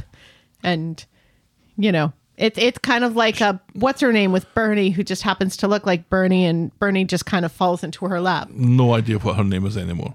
Cannot remember. Moving on, our next storyline, just a couple of scenes, and I'm actually a little sad by this. Kill Bill. On Monday, Debbie is back from Germany. Bill is He's dead. dead. He Died 2 years ago. No, 4 years ago. It was Is it 4 years? 2018, right? I think so. When the actor died. Yeah, they finally killed off the character. Right. Apparently, it was peaceful and full to the brim with morphine. She asks Abby if she can retrieve some photos from number 1, and later she gets a few good pics to blow up for the funeral service or whatever, and she goes and looks at them in the community garden and then spends the rest of Monday getting in the way of other storylines, and that's Right. all that happens there. Yeah. And this deserved a little bit more, I think. thought so. There are, Especially since they neglected to kill the character off for 4 years after the person died. Right. You would think that they would have wanted to... You'd think that the right thing to do would be to acknowledge the character dying when the actual person died. yeah, it seems odd to do it now. Yeah. And it seems odd to do it now in such a low-key manner. Yeah. Because it was almost like Debbie was wandering around looking for somebody to talk to about this, and Right. there was some people there to remember that he existed, but there was Right. no real reminiscences of anything. Nobody who knew him says anything. No, The only person who really says anything to her about it is Abby. and she didn't know him. Right. Yeah. It was weird and kind of off-putting. Yeah, it was nice it to was have kind of Debbie like- back, but Oh, yeah, we remember that this person once existed. so she's back and she's going to go back out of it again for the funeral arrangements, presumably. I do like she her hat. wasn't there when he died. No, and that was weird, too. It was a weird thing to say that, she and Kev flew out, but she came back. But we didn't see her come back. Nobody asked her, "Oh, how is your dad doing?" We only know that she came back because she's there at that moment. Yeah, it was a complete filler for the Right. 5 minutes that was needed or something. Yeah. Oh well. Oh, well. Moving on, our next storyline is Damon Bad Omens 2. On Wednesday, Dee Dee is meeting Damon about his court appearances next Wednesday. Sarah comes in looking for Adam, who stood her up for lunch, and Damon loves the sound of this and calls Adam a rotter. Nobody calls anybody a rotter anymore. That's a great word. Apparently he has a meeting in town. Dee Dee notices the chemistry between the two of them immediately. Of course she does. Sarah has her lunch on her own at the Rovers, and Damon shows up, reminding Sarah of his wager that he'll bed her before the summer solstice or whatever. Sarah tells him that he's wasting his time His mum's birthday. as she plays with her hair and nibbles her bottom lip. Dee Dee meets Sarah in the pub later and warns her that Damon is a fucking pig. He has his sights set on Sarah, and the fact that she's married is merely a challenge to him. Tread carefully, young Padawan, says Dee Dee, and stop nibbling your bottom lip.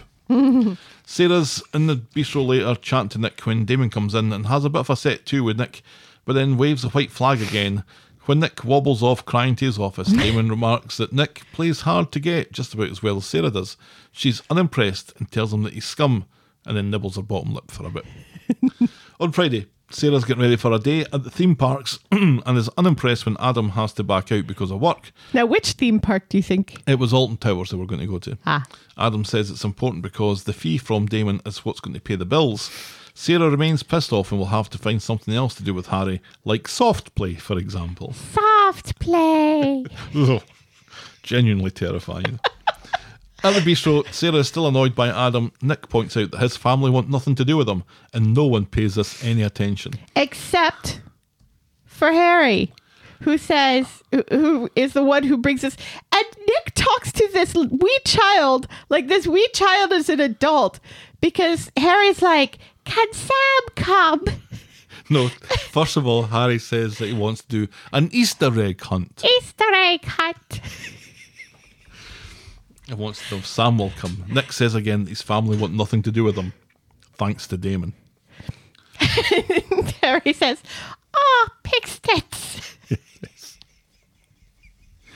I'd be fucking furious. Well, shit. Right off his arse. Cunt. Oh. See, you go too far.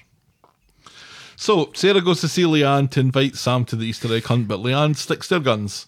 Nick could be there. Nick is too close to Damon, and Damon is too close to thugs. It's not safe, so it's a no thank you. Yeah, although Sam does want to go. Sam he says does, yes. He's over it now. He says yes, please. Yes. He's so polite. Later on the street, Damon gives Sarah a wolf whistle, which does not go down well. She's like, what is it, 1993? Say it properly. What is it, 1993? There we go. After her conversation with Leanne, one day someone is going to say it like that in the show, and I'm going to fucking die. Or someone's going to say pig's tits. No, I think if they could get away with it, they would say pig's tits. Sarah is now convinced that Damon is a goon, and because of him, the kids can't be together at Easter. Suck my balls, she tells them, and she storms off. Back at the flat, Sam is pissed off that he couldn't go Easter egg hunting at Granny Gale's. I love it when he says Granny Gale's. Yes. There's a knock at the door, and it's Damon, here to make peace and clear the air with Leanne. Damon insists that he's laying roots down here. He likes it here. He doesn't want any bad blood. The bistro is his second chance, and he thinks Nick made a mistake taking money from Harvey, but Leanne and Sam will be happier with Nick back. He urges Leanne to press the reset button with him and Nick, and he makes a very good case, actually. He also tells a chilling story about learning how to play chess. Sure. And how he beat Harvey, and so Harvey burnt the chess set in the backyard overnight. Nick turns up at number 8, just Charming. ahead of Leanne and Sam at the Great Egg Hunt. And that's not rhyming slang. Leanne has had a change of heart, and Sam is happy to go off hunting eggs with Nick, although why Nick is allowed to hunt eggs with his kids is anyone's guess. Leanne admits to Sarah that Damon visiting gave her stuff to think about and reminded Leanne that all she wants is her life back. Yes. Adam meets Sarah in the pub, tired after a long day. Sarah's not in the mood, and Adam is not in the mood for her to be in the mood, so he leaves her to it. And as Adam leaves, Damon comes in. Sarah brightens up, but Damon tells her that he's learned his lesson. He knows there's a thin line between chasing and stalking. He's got her message loud and clear, and he promises to give her a wide berth from now on, and he seems to mean it. And she's absolutely fucking gutted. Well, he seems to mean it until he turns around to the bar, and you can see a little bit of a smirk in his face. I was looking for a smile there, and I didn't see a smile happen. I did. I didn't see it. He was smiling. He was smizing. I don't think he was. But yeah, just like with Craig, the show is making it very easy for Damon by making Adam an utter shithead. You know, because the whole, I can't go to the theme park on Good Friday because, you know, Dee Dee needs my help with the whole Damon thing, which just seems like something that could be done on Monday. Right. This could have been an email, Dee Dee. You know, or if he explained it to Dee Dee, I'm sorry, I made this promise, she would understand. He's constantly standing Sarah up when they're supposed to be going out to lunch or doing things. Yeah. And then not apologizing for it. Not really. It's almost like Craig's suddenly been more of a buffoon. Yeah. Well, that's the point I made in the beginning of the sentence. We're pushing Sarah closer to Damon. Right. By writing Adam into an utter shit. Mm-hmm. Being like the shittiest husband ever. Yeah. This time last year, they were going through the whole, remember? The whole Lydia thing. The whole falling off a mezzanine level through a coffee cart thing. And then being fine. But Sarah was filing for divorce. Right. Round about that time. Yeah. So this relationship has kind of been built on sand a little bit. Always. I mean, it's always external factors that are influencing it, I guess. And yet, they have good chemistry together. They do. Adam and Sarah. They do. They are sizzling. Remember 2 weeks ago when she just swept all of those papers off of his desk and had her way with him. And it was like, yes, I believe this. Craig saying I love you to Faye, do not believe it. I think Sarah and Damon also obviously have absolutely great chemistry together. But yeah, it seems if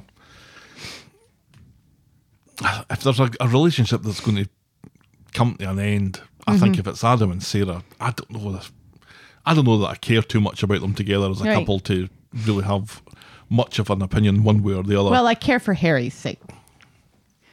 Yeah, but I mean, I do like Damon. I do like Damon.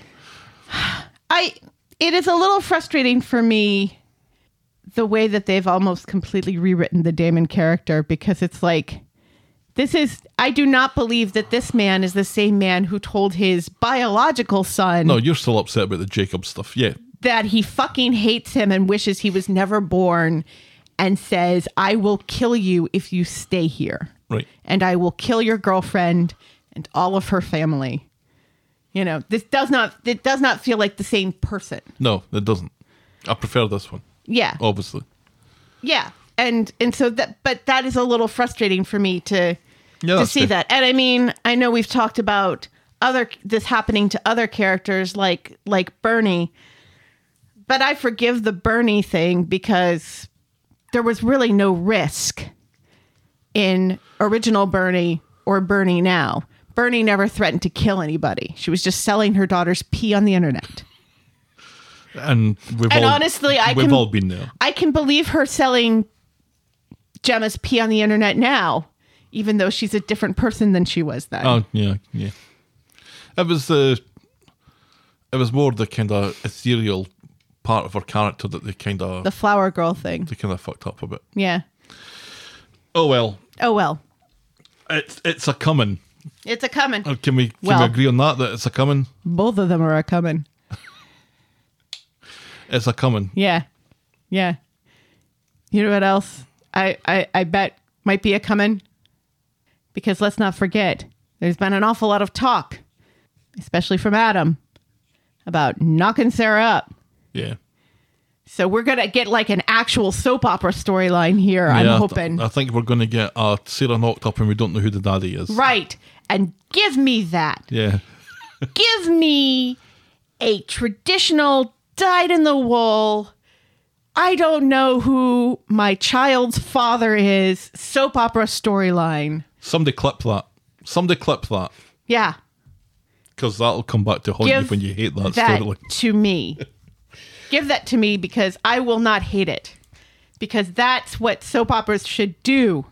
Scandalous and low stakes. Yeah. I don't know. I just wish that Harry would swear a little less. Fuck you. Our penultimate storyline tonight.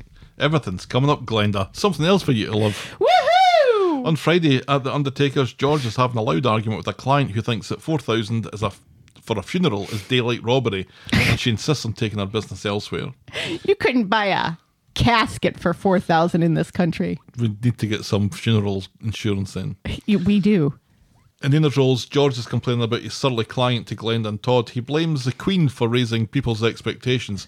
I'm sure the Queen's funeral cost at least $4,000 too. Well, and thank you to the show for finally acknowledging the death of a monarch. I could have done without that. The surly woman has come back after checking prices elsewhere and is doing a deal with George when Glenda shows up, and wouldn't you fucking know it, these two go back to the cruise ship days together and they regale us with a quick rendition of Everything's Coming Up Roses. From Gypsy. Todd does jazz hands. The surly lady is Estelle, who may or may not have got her whole off of Prince Edward, which is surprising for a whole host of reasons. Actually, I think he was doing the sign language applause. I don't think it was jazz hands. No, he was doing jazz hands. Why would you be doing sign language applause? Because a lot of people do that now for applause instead of clapping. Why would he do jazz hands? Because they just sung a musical number. You do jazz hands while they're doing the magical number. He did it when they were doing their final note. It was jazz hands. I think you need to deal with that. Gareth Pierce, we need you to tell us the truth. You seriously, save yourself an email, Gareth. We don't. So the four of them hang out in the pub and share tall tales of life on the high seas. Estelle is now back in Blighty, married and settled down, but her mother-in-law died. Estelle didn't know Glenda was a Shuttleworth, as Glenda changed her name when she was on stage, and George seems a little bit annoyed by this and heads off back to work. Glenda, though, is a bit starstruck by Estelle. Yeah. So Estelle and Glenda continue their chat at the bar, although Glenda keeps it secret that she works in the local until Gemma blows her cover. Yes. Estelle owns a performing arts school, kind of like Fame, and has a franchise model. And chat of this gets Glenda thinking, but Estelle already has a buyer for the Weatherfield franchise who just needs to pay up to finalise the deal. But she promises to keep Glenda in the loop. Right. So I wonder... It's like $9,000 for a franchise. I wonder where we're going with this. Is she a con woman? Well, her name is Estelle. But they know each other. They're friends. Right. They have history together. Yeah. People on the show have been swindled by people they know, Well, by this family is true. members. But the two of them together, again. Just love it. These are I the love it. jazz hands. See, jazz hands are down here. He was up here. He wasn't up there. He was. He was wasn't up here. there. He wasn't here. He was there. He was at shoulder level. No, because he would have been knocking into George if he was at shoulder level. He was at shoulder level. He wasn't. He didn't have his hands over his head. He did. He didn't. He looked like he was like a. He was one of those inflatable things that you see outside car showrooms. Gareth, call me. Save yourself 10p, Gareth. We can watch it again. Yeah, I really like this. I think Glenda behind the bar is just the best thing that's happened to Coronation Street in years. She is so good. Last week, before they knew what had happened to Daisy and Ryan, when everybody's just sitting there saying, "Where is the bride?" And Glenda pops up and says, "You want me to sing a couple numbers? Get the crowd moving?" Our final storyline tonight is Compensation Street. On Monday, in Nina's roles, Dee Dee is paying for Paul's tea cake. Paul has started to think that Dee Dee is covering everything for him. Billy thinks this is a lovely friend thing to do and offers Paul his bed. Later, at the law office, a frustrated Adam lets slip that Dee Dee is paying Paul out of her own pocket, and Paul is a proud man and reacts badly to this. Right. He confronts Dee Dee about it and lets her know how unhappy he is about it and refuses to take more from her in future. He goes home to pack. She chases after him, reminding him that he took care of her when she arrived in the street, and this was just her paying him back for that kindness. He accepts her apology, but still moves out so she can get a flatmate who pays her way. Right. And he can get a flatmate who wants to have sex with him. They part on good terms. So Paul goes and moves in with Billy and promises to earn his keep. Billy could not care less now that he'll be getting his hole on a regular basis. On Wednesday, Paul has moved more of his stuff into Billy's with the help of Dee Dee. His worldly goods are a couple of boxes. She makes sure he's told the collection company of his change of address. Paul says he's taking care of it. Later, Summer has helped him get the last of it, and she jokes that Paul looked like he was going to drop the boxes, which makes Billy make a Billy face. Billy's also worried that Paul's worried about his debt, so Paul goes off to find some work ahead of his consultant appointment today. So he goes to see Nick at the bistro and begs for a job, saying he'll do anything. The only thing Nick has is a junior dishwasher, so Paul bites his hand off, so to speak. Paul phones around for other gigs, then bumps into Summer, and they arrange to meet at Speed Dial later to celebrate his new, less than minimum wage job at the bistro. Paul promises to pay for it, even though he has no money. And then, we're at the hospital for the first time in ages.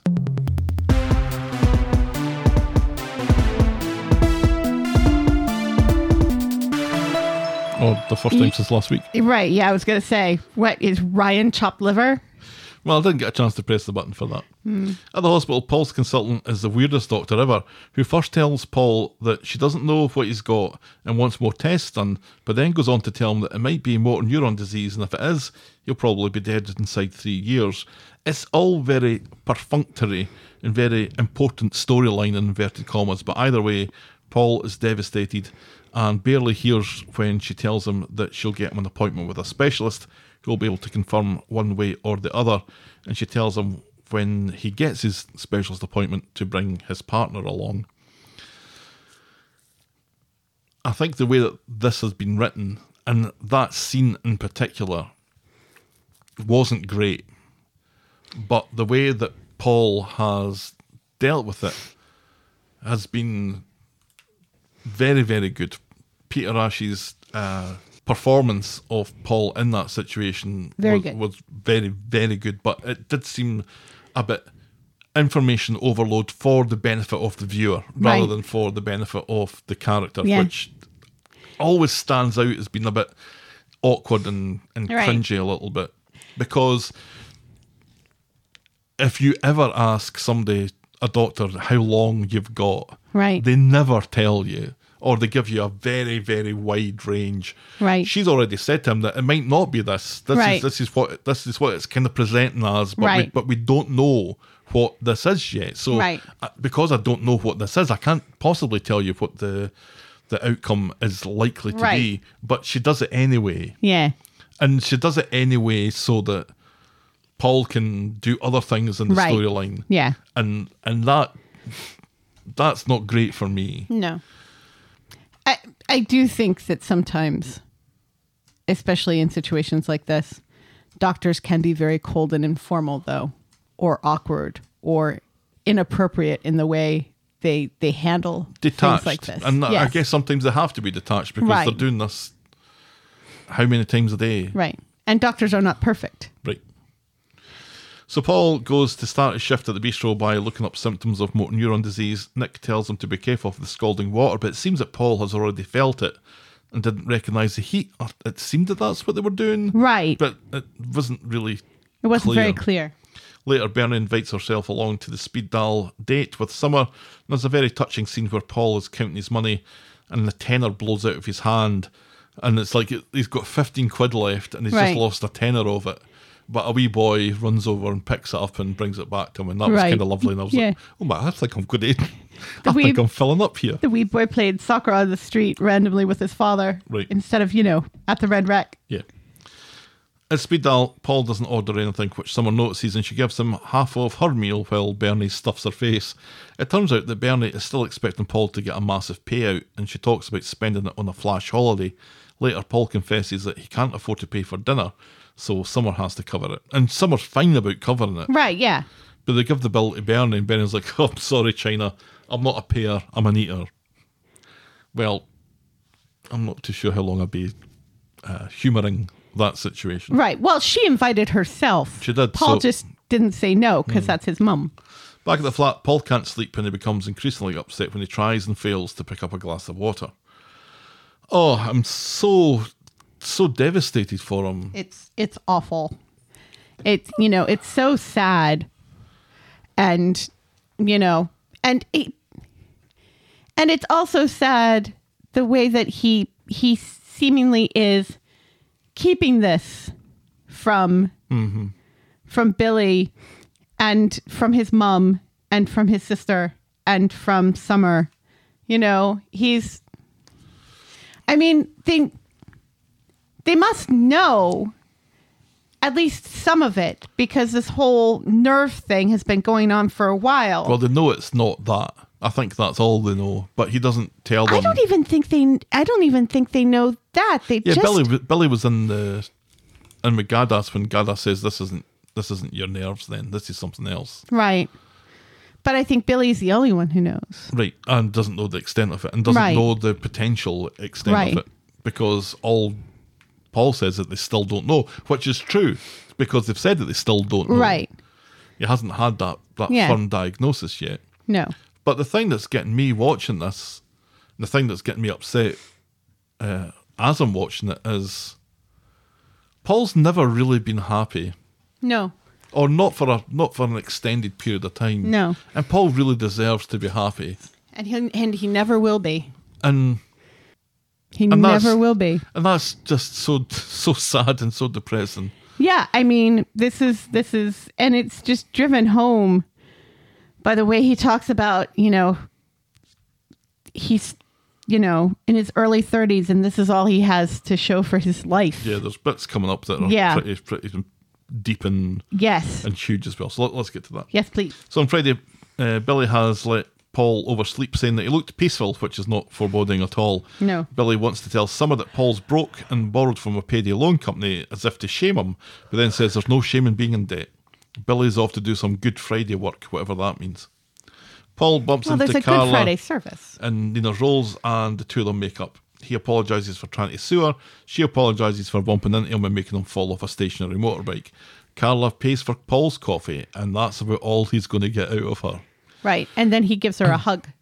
Yeah, that was lovely as well. It was lovely. Surprised her. Right. And she still has that ponytail. On the street and in the earshot of Paul, Gemma gets a call from the wedding venue people who have gone bust. She wants to cancel the whole wedding now as she's lost the money that's been ploughed into this, but Paul won't hear a word of it and is determined to make sure Gemma's wedding will go ahead. Paul goes to see Nick about more shifts, but when he tries the office door, he finds it unlocked and there's a big pile of cash and some dirty magazines on the desk. There's no dirty magazines on the desk, but there's a lot of money. That's what you think. But rather than steal the money, Paul stands guard and explains what he may have prevented when Nick comes back. But this good deed is not enough to generate a sympathy shift, and then Nick clams up when he spots Damon with Adam in another storyline, and it looks like Paul might know Damon from the estate or something. So in the Rovers, Paul sees Damon and tries to sweet talk him about Harry being a legend. Paul knows Damon knows people and he's looking for some quick cash. Damon isn't impressed until Paul gives Damon the lowdown on his supposed death sentence, how he's going to be lucky to see 35, and how he wants to make a difference to his family before he goes. He's going to leave this world about as stupid as he was when he came into it, and he's got nothing to show for. Right. No child, no home, no all these other things. And it's like, I think Summer would take umbrance at that. Yeah. When he's gone, it'll be almost as if he never existed. Right. Which, is depressing, but also untrue. Right. This seems to melt Damon's heart, and he gives Paul a number of a guy who knows a guy who needs to steal a car as an insurance scam, but he warns Paul not to pursue it. Paul pursues it. George meets Paul in the Rovers later. Paul is in a contemplative mood, looking at the details of the job that he scribbled down. George, unfortunately, is in a chatty mood and thinks Paul's gassed when he nearly spills his pint.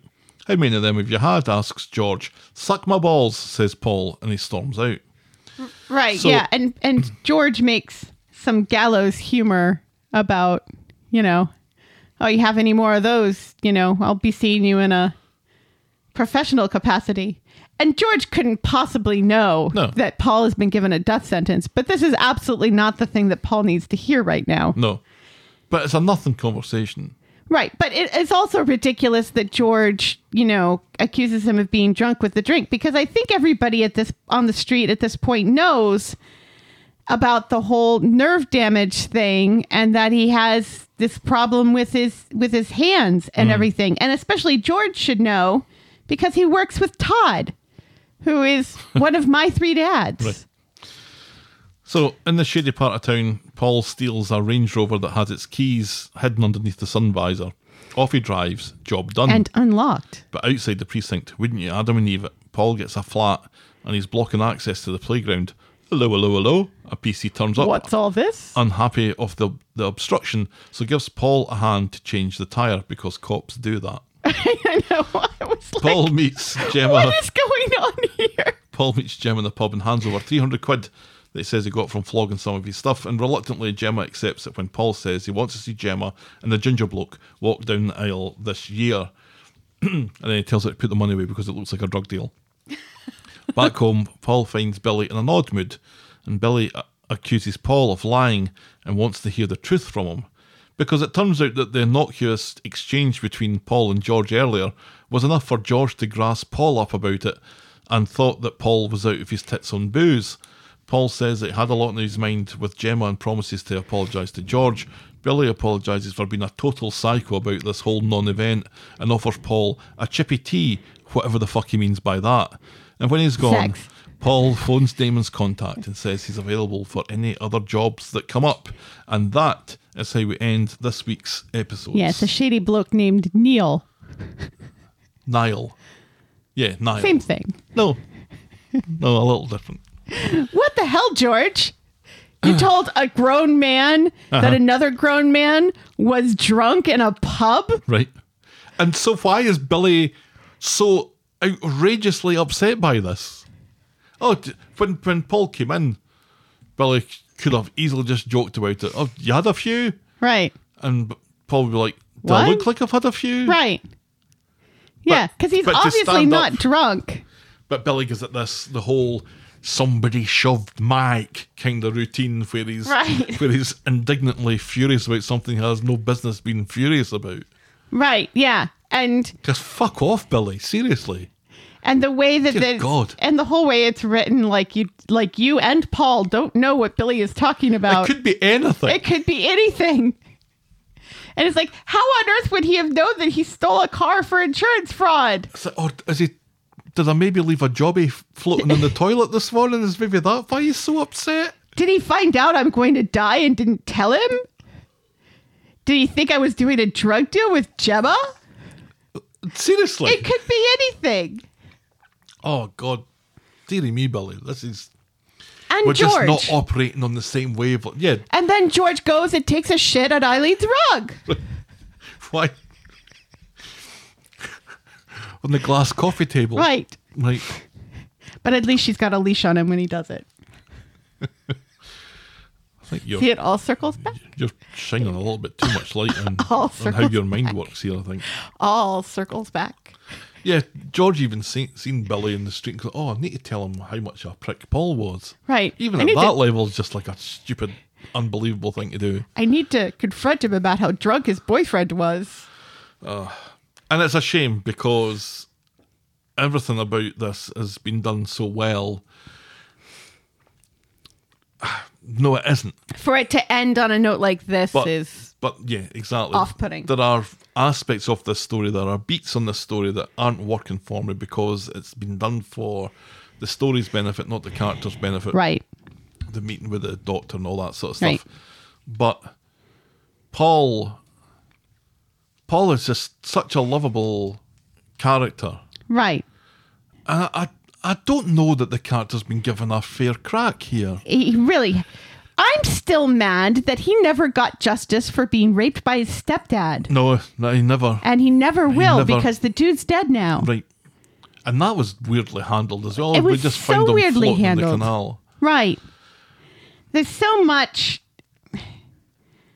of Paul has been mishandled. Putting him back with Billy is just... Dear God, yeah. He deserves better. Don't get me started. He really deserves better. He really does. But there was something about the way that it was, here's a character who hasn't really had a fair crack of the whip, who hasn't had much joy in his life, or where it has, it's always been fleeting, and he's kind of mucked it up a little bit for himself, but, it's been manufactured by Todd a few times, but, right. We've kind of got through all that.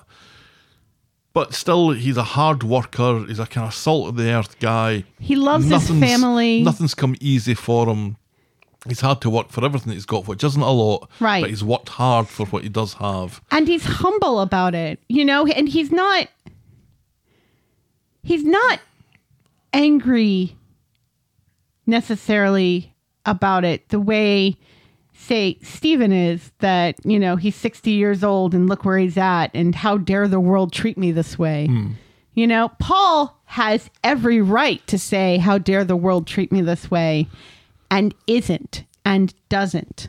And for those aspects of his character, which makes him, the kind of the underdog and the plucky runner-up, and the person that you're kind of you're behind. You want him to succeed. You want him to do well for himself and his family, and all those aspects that go along with it. Mm-hmm. And the way that the doctor describes his death, how he's going to die, is terrifying. Yeah. That your body is going to waste to a point where you can't breathe. Right. Unassisted. Right. And that is just a terrifying notion. Mm-hmm. And I don't know what it is about that, about this disease and this death, and how awful it is. Mm-hmm. I don't know why that maybe I do, but it squares very, very unfairly with Yes. the character that Paul is. Yes. I mean, is there a good way to die? I don't know, No. but this isn't a good way to die. No.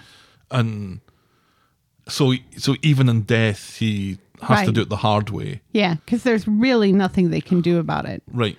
There's, at least with, say, cancer, you have a bit of a chance. There are things that may help or may slow it. Right. It's really nothing they can do for this. No. And I think the way that they described Bill in the other storyline, where he was out of his tits and morphine, that's the best they can hope for. Yeah. That you're so out of it that you have no idea what's going on. Right. That you go like our teddy dog went. Right. I'd take that. Yeah. As opposed to kind of becoming a prisoner in your own body. Exactly. And that That is terrifying. That, I guess, is the most horrifying part of it. And and it is. That's it. It's the even in death he has to do it the hard way. There's no easy way out for him. So your life's been shit, and you've had to fight for the pittance that you earn to be at your age where you're going from one flat share to the next, and you don't really know where the next paycheck's coming from. You haven't been on vacation for God knows how long, Right. if at all. And we're going to give you a really shitty way to die as well. Yeah. And your last relationship is Billy. Right. And George is going to grass you up every chance he gets. Right. And your only child is Summer. Oh, low blow. Low blow. Yeah. Summer has been, especially since Summer has been She's been fine this week. fine. Yeah. Yeah. Well, was that the week that was Coronation Street? I think that was the 2 weeks that was Coronation Street. Right. Yeah. Tell me, Helen, what was your moment of this week? This is tough because it's kind of hard for me to remember what happened last week and what happened this week, except, of course, for the acid attack, which I know was last week. I don't know. What was your moment of the week? I really liked Peter and Amy's chat together. I thought the way that Peter was putting it across was exactly how he had to say it. And it was good for Amy to hear that coming from her Uncle Peter. Right. Peter and Amy very rarely get scenes together. Right. But when they do, I thought it was exceptionally well done. Yes. Yeah. No, I can go for that. Oh, splendid. Well, that is our Moment of the week. Moment of the week? your boredom moment of the week. No, there was no Daniel this week. No. Where's the pity? Is it Rita complaining about Puccini? Rita complained about postmodernism. I thought that was hilarious. That was hilarious. I just hate it, right? Right, because she can't say postmodernism right. No. What did she say? I can't remember, but it was brilliant anyway. Right. That was the best thing that Rita's had to say in ages. Right. Well, no, because Rita sticking up for Daisy with those fannies that she grew up with, that was also awesome. Yeah. Right, because Brian just like corrects how she says it. She's like, I don't fucking care what it is called. I just hate it. And then she goes off for a shite. Right. Is it Nick? Yes, I think it might be. But pray tell me why. For me, it's Nick having to say twice that none of his family want anything to do with him. Right. Yes. Yes. Thank you. Thank you. Harry was carrying that scene. So that's our boring moment of the week. Soft play. Oh, well. That poor kid, that's going to follow him the rest of his life. It is. And it's all down to us. Well, it's good to get back into the podcasting saddle, isn't it, Helen? It is. So, if you've ever done soft play, if you have whatever that means to you, if you have the first idea what soft play is, write in to tell us about it. We're the talk of the street at gmail.com, and we're at Corrie Podcast on Twitter, Facebook, and Instagram. You can shout me and Helen a coffee by heading to ko-fi.com. That's ko-fi.com/the talk of the street. Please. Check out the clicky section of vogle.co.uk for links to our merch store and YouTube channel. And if you're so inclined, please leave a rating and a review on iTunes or your podcast provider of choice. Thanks for making it to the end of another episode. And we will be back next week with more A Talk of the Street. Jazz Hands. Cheerio. Bye.